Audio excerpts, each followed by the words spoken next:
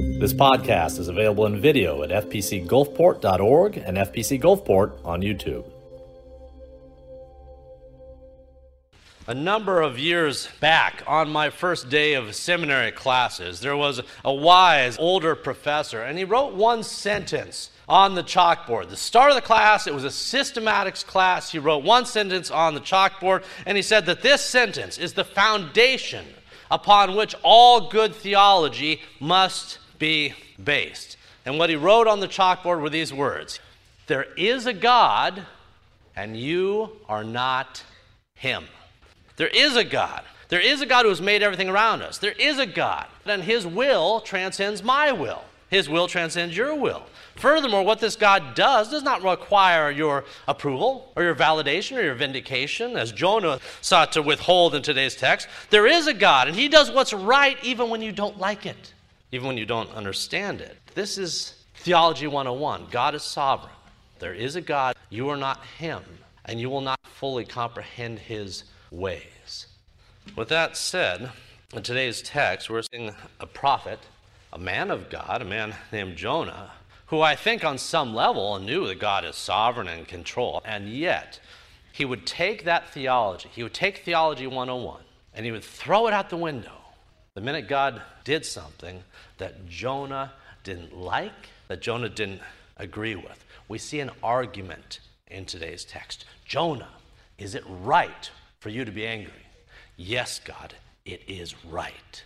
We see a conflict of two wills in today's text. Now, as I said a few minutes ago, when chapter 3 ended, it ended on one of the highest notes that any chapter ever has in the whole of Scripture. This one wayward, reluctant prophet who didn't even want to go to the city he went to, who went to a city that didn't want him to be there, preached one sermon, 5 words long in Hebrew, 8 words long in English. It had the greatest effect of any sermon ever preached in terms of the number who responded. That should be the high note of just about any chapter in Scripture, and it should have been the high note in the apex of Jonah's own life. And yet the response of the Ninevites to these words was not the response that Jonah wanted. And so he grew angry. From the king on down, we saw last week, the people in Nineveh, the people who you would think would be like the least likely candidates, A, for grace, and B, to respond to that grace, did exactly that. They responded from the king on down. Not just a few scrubs on the periphery of the city. From the king on down, the guy who took off his robe. He put on sackcloth, wore ashes. The people followed suit. They acknowledged what they'd done was wrong. They acknowledged they were sinners before God, and they fell before that God and asked for his mercy. They said, who knows? If we change our ways, maybe God will be merciful. Now, what do you think happened next? Well, we know what happened next because chapter 3 concluded with these words. It said this. It said, when God saw how the Ninevites responded and how they turned from their evil ways, God relented of the disaster that he was to bring upon them. And he did not do it by any stretch of the imagination.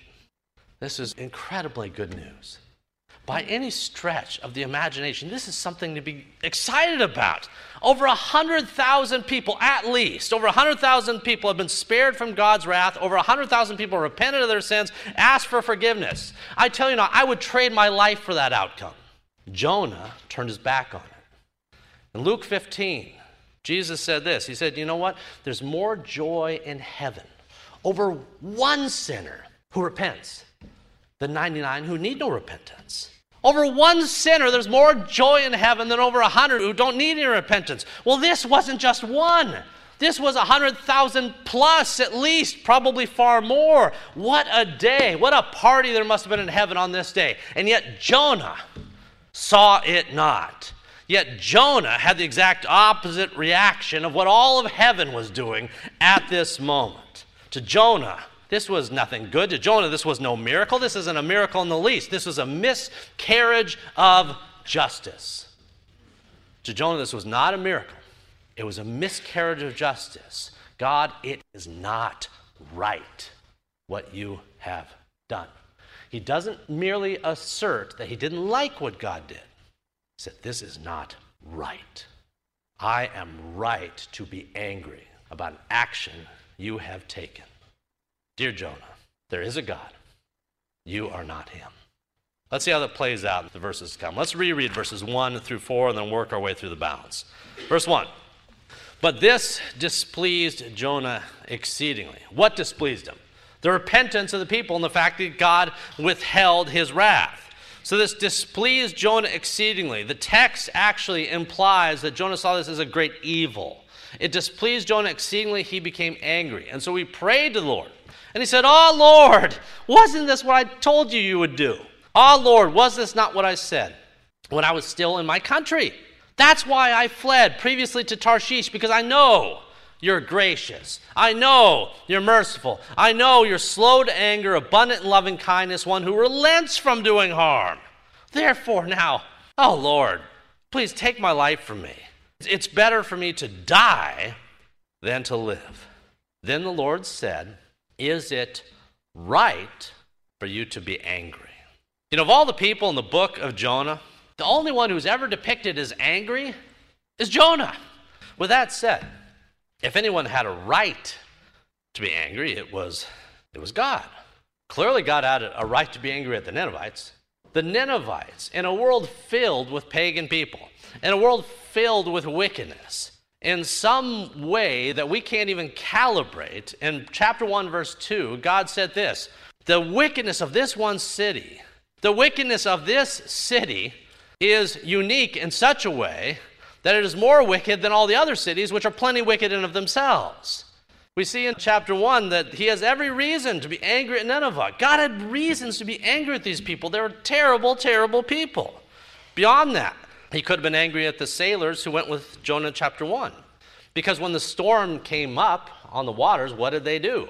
Well, they began to pray to all their old fake, false gods. We see that they prayed all sorts of different things, asking for help. God could have been angry at them. And of course, God had plenty of reasons to be angry at Jonah, given his disobedience. God says, "Arise, go to Nineveh, that great city." Jonah goes down to Joppa, goes out to Tarshish, goes down to the bottom of the boat, and goes to sleep. God had every right to be angry at Jonah, given that Jonah was shirking his prophetic duties and fled to avoid doing them. However, although God had a right to be angry to all the people, all y'all in this text, although God had a right to be angry to them, instead, what do you see time and time again from God? You see compassion. You see grace. God has a right to be angry at Nineveh, yet he has grace on Nineveh, and he sends them a prophet to bring them to repentance. God had a right to be angry at the Phoenician sailors praying to idols of stone and marble, and yet God has grace, saves them from the storm, shows him his true power. God had a right to be angry at Jonah for not doing what he ought to do and for being so hard-hearted towards the people made in God's own image. And yet God consistently shows Jonah grace from one end of the book to the other. You would have thought that somewhere along the line, that grace and compassion that God was showing everyone in the book would have rubbed off on Jonah. You would have thought by the time you get to chapter 4, right, his heart would have softened a bit. But that's not what happens. We see that he's even more angry and more bitter as this chapter unfolds.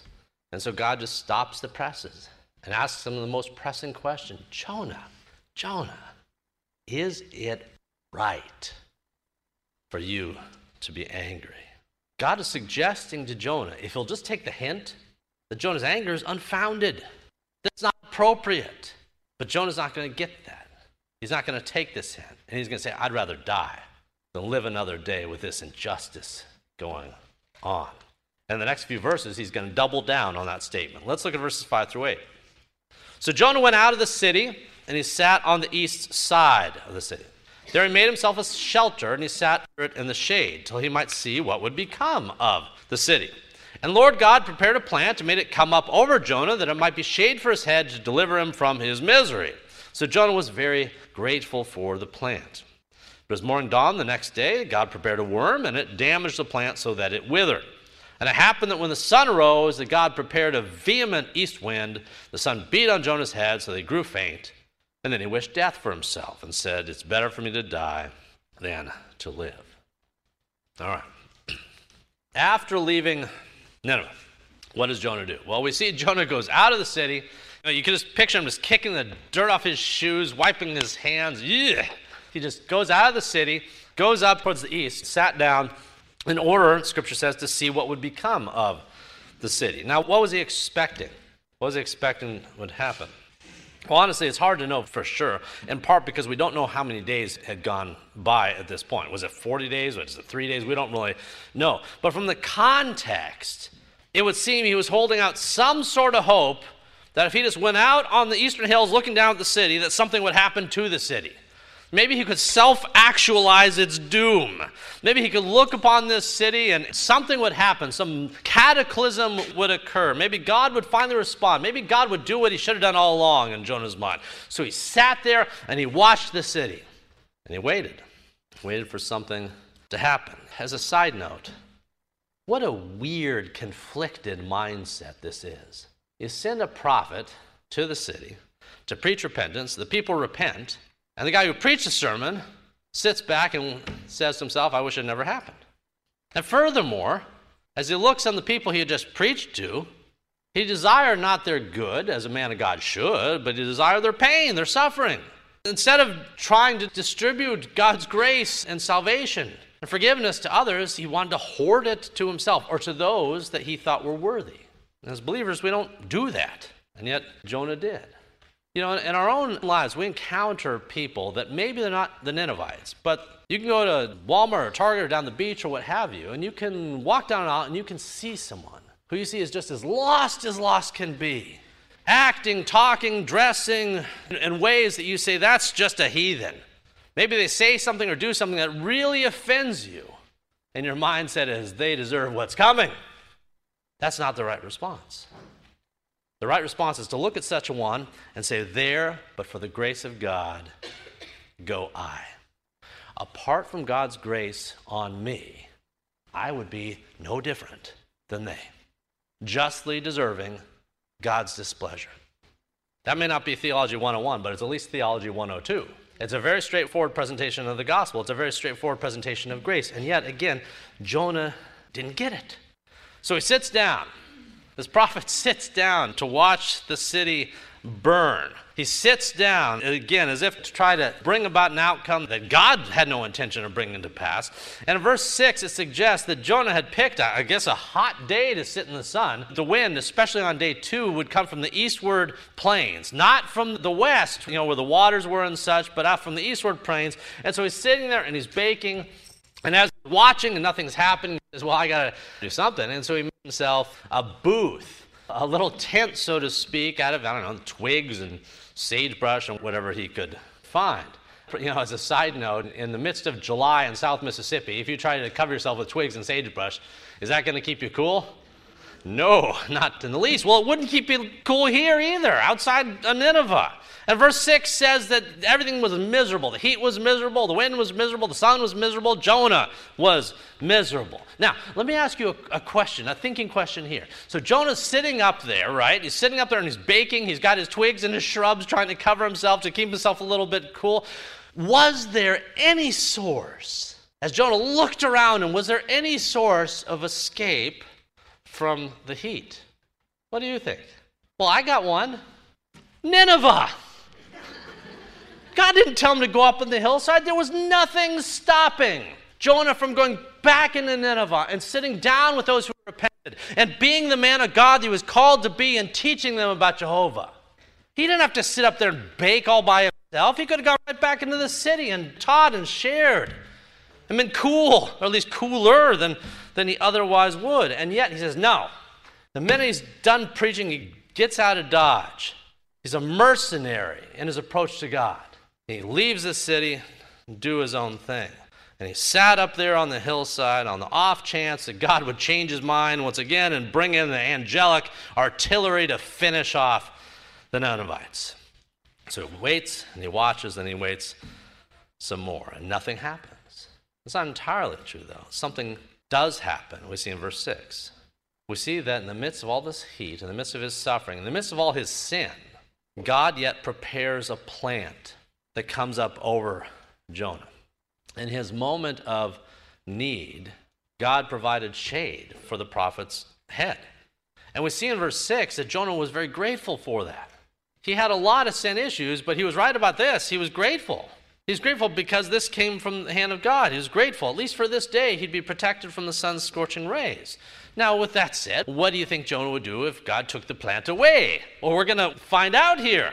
In verse 7, we don't have to wait very long because the next morning, God withers the plant, brings it a word, kills the plant, and God allows Jonah to be exposed to the sun's raging heat. He even brings up what's called a sirocco, an east wind that comes in and really starts baking things. And in verse 8, we read that Jonah just longs for death. Now, up until that point, Jonah's fate on the hillsides was contingent on one thing. As he sat there on the first day, his ability to survive the first day was contingent on one thing, on the covering of the plant between him and the sun's rays that otherwise would have baked him, on the intercession, so to speak, of the plant between him and that would otherwise just cooked to where he sat. Apart from that intercession on page 2, Jonah knew he was doomed. Apart from some sort of covering that protected him from being cooked to death where he sat, Jonah was doomed. Now, as you can probably guess, there is a gospel-themed object lesson in this. Let's pretend for the moment that this scorching, fiery sun represents God's wrath against sin. Let's pretend that the sun's burning rays typifies God's anger, the brightness and the fury of his anger against man's sinfulness.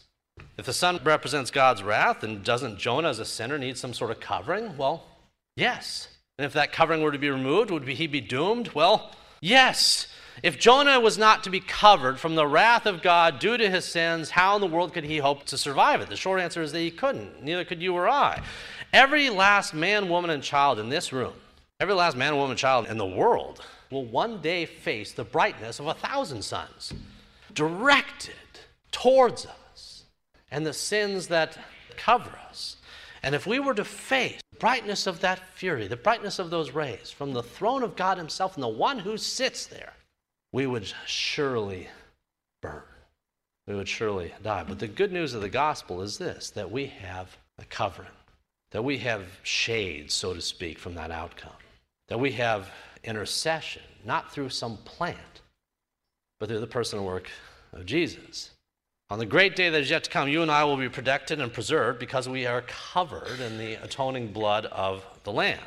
Lamb who has paid the penalty due to our sins. On the day when God's judgment is poured out upon the nations, if you were trying to stand before him on that day yet to come, if you were trying to stand before him, apart from any covering, apart from any shade, apart from any intercession, if you were trying to stand before God on the day yet to come, clad only in your self-styled righteousness, on that great day, when the wrath of God is unleashed upon sin, you will melt before him like a wax figurine in front of a blast furnace. You need cover. You need shade. You need intercession. And that's what we have through Christ. With that in mind, what do you think the plant typifies in Jonah 4? It typifies Christ. It typifies Christ. There's an object lesson here for Jonah if he were to receive it. However, he was in no mood for an object lesson. When God caused the plant to wither over Jonah's head, all Jonah could see was his own suffering. He didn't learn any lessons at all. So how does he respond to the loss of the plant? What does he say to God? Well, let's look at verse 9 to find out. Then Jonah said to God, remember, God's teaching Jonah through this. God does the one thing, and then he changes it up the next day in order to teach Jonah something about grace and repentance and intercession and the like. So then in verse 9, God says to Jonah, as Jonah is sitting there suffering, God says, all right, is it right for you to be angry about the plant? Is it right? Now, what's Jonah going to say? Is Jonah going to say, you know what, God, I've thought about it. Whew, you're right. It's not appropriate. I'm sorry. Is that what he's going to say? Well, no. In verse 9, he says this. He says, yes, it's right for me to be angry, even to death. That's like doubling down on your statement. Yes, God, it is right for me to be angry. He's superimposing his view of what's right over God's view. And he says, yes, it's right. Of course it's right. Even unto death. Again, I want you to notice, God didn't ask Jonah if it was understandable that he was angry. God didn't ask if Jonah's anger was understandable. I think we can all understand an overheated guy being frustrated and talking louder. I think we can understand that, but that's not what God said. God didn't say, is this understandable that you're upset as you're baking in the sun? He says, is it right that you're angry about the plant? There's theological implications here when God says to a man, Is it right for you to be angry about something I have done? Not understandable, but is it right? Jonah didn't take the time to think through the theological considerations there. He just says, yes, 1,000 times yes, it's right for me to be angry. You did something, God, that was wrong. You did something. First it was the Ninevites. Dear heavens, you shouldn't have done that. You sent me there to give grace to these people who don't deserve it. These enemies of your people, these enemies of your own throne. Yes, I deserve to be angry about that. Yeah, it's right and appropriate for me to be angry. In that moment, Jonah's forgetting Theology 101. There is a God, you're not him. Jonah was superimposing his view of right. He was making a righteous judgment and saying, my view of what's right is above yours. How often do we do that? How often does something come into our life that we don't like, and we question God or doubt God or get angry at God? It's one thing to have something come in your life that you don't like and you just sit down and cry about it. All the prophets did that. It's one thing to be frustrated and hurt by it because we don't understand it. God comes alongside us and holds us in those times. He understands our emotions. He truly does. It's one thing to be frustrated and hurt by things that we don't like. It's an entirely different thing to tell God, you were wrong. You blew it. You made the wrong call. In verse 9, Jonah is suggesting something, and this is the second time he did it. God drew this response out of him more than once. This isn't just he used the wrong word one time. He did it multiple times. In verse 9, Jonah claimed that his response to what God did was morally, ethically, spiritually appropriate given the circumstances. Jonah was asserting his own righteous judgment. To Jonah, God had erred first with Nineveh and then with the plant, and that had legitimatized his anger. Jonah felt validated, legitimatized in doing what he was doing. And that's why he repeatedly said, yes, it is right. Not just understandable, but right. Now, this was an implicit challenge to the authority of God, and it would have been somewhat understandable if the only fire and brimstone that fell near Nineveh that day fell on Jonah. It would have been understandable. The Ninevites said and did all the right things upon hearing the word of God. Jonah has God talk directly to him. And Jonah's response is meh. It would have been understandable if he was smited right then and there. But again, that's not what God does. As he did from chapter 1 to chapter 2 to chapter 3 to chapter 4, God gives grace upon grace upon grace. All right, let's look ahead here at our remaining verses 10 and 11. Verse 10, but the Lord said, you have had pity on the plant for which you have not labored, nor made it grow, which came up in a night and perished in a night. Should I not pity Nineveh, that great city, in which are more than 120,000 persons who cannot discern between their right hand and their left? All right, what's God saying in these verses?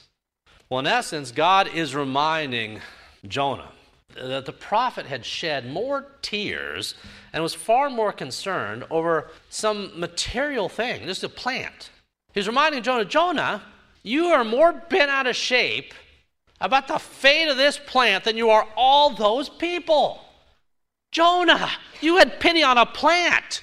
Dear heavens, don't you think I should have pity on a city of over 120,000 people that don't know their right hand from their left? Jonah. God is so gentle, trying to show him, trying to shake him by the lapel to see, Jonah, you got this all wrong.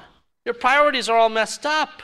Jonah expended more emotions on the plant than he did on all those people who are made in the image of God. Sinners in danger of hellfire, eternal hellfire. And yet he had more concern over the loss of this one plant.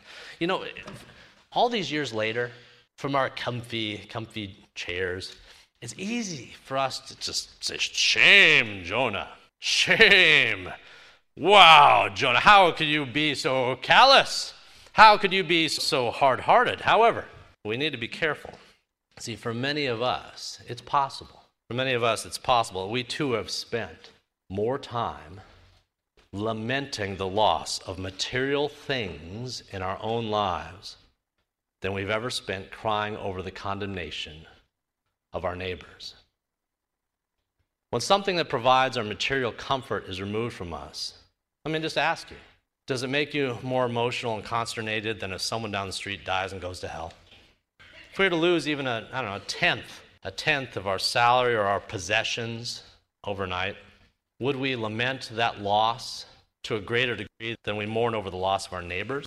If we were to lose even a small portion of that which It provides for us some portion of our material wealth, our material goods, or our possessions. If we were to lose some small portion of that, would we grieve that loss more than the potential eternal loss of our neighbor to condemnation? I ask this not to judge, but to nudge.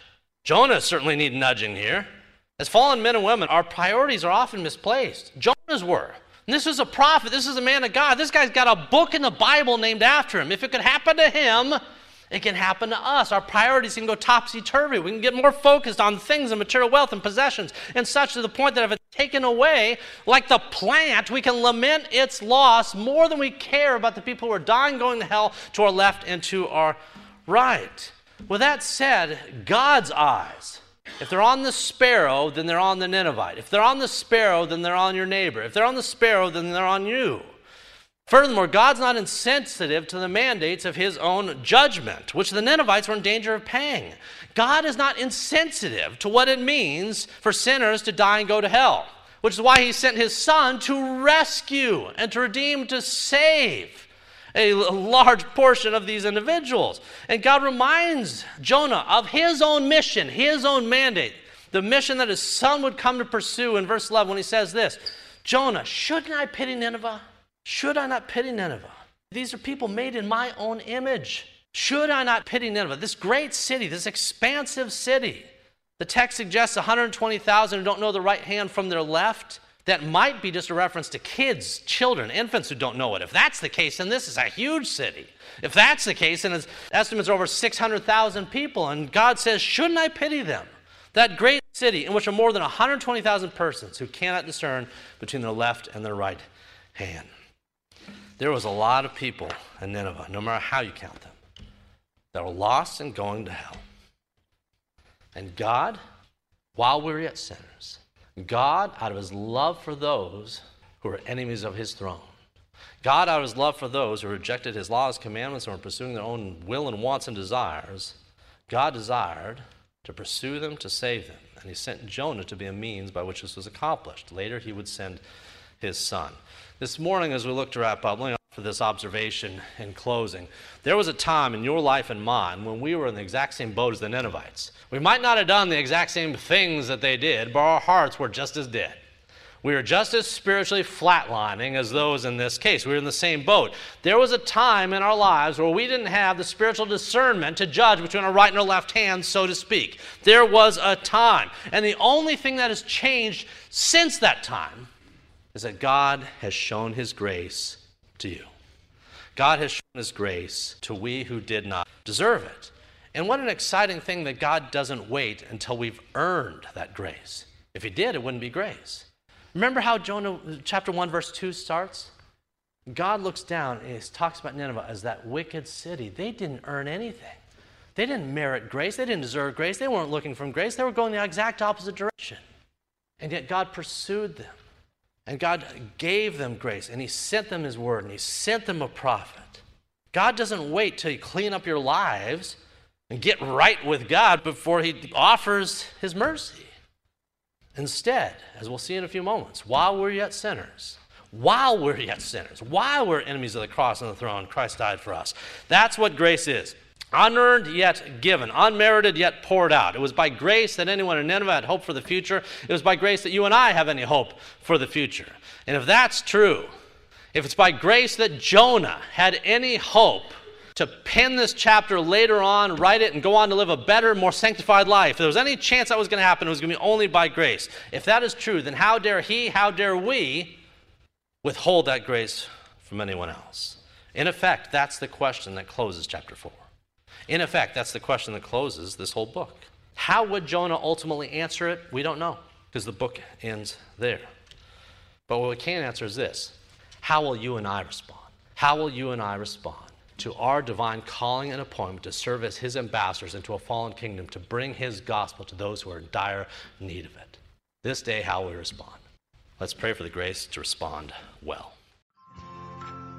If you'd like to check out additional recordings or videos by Dr. Toby Holt, please visit our website at fpcgulfport.org. And if you're on the Gulf Coast, come join us at 11 a.m. Sundays at First Presbyterian Church of Gulfport, Mississippi.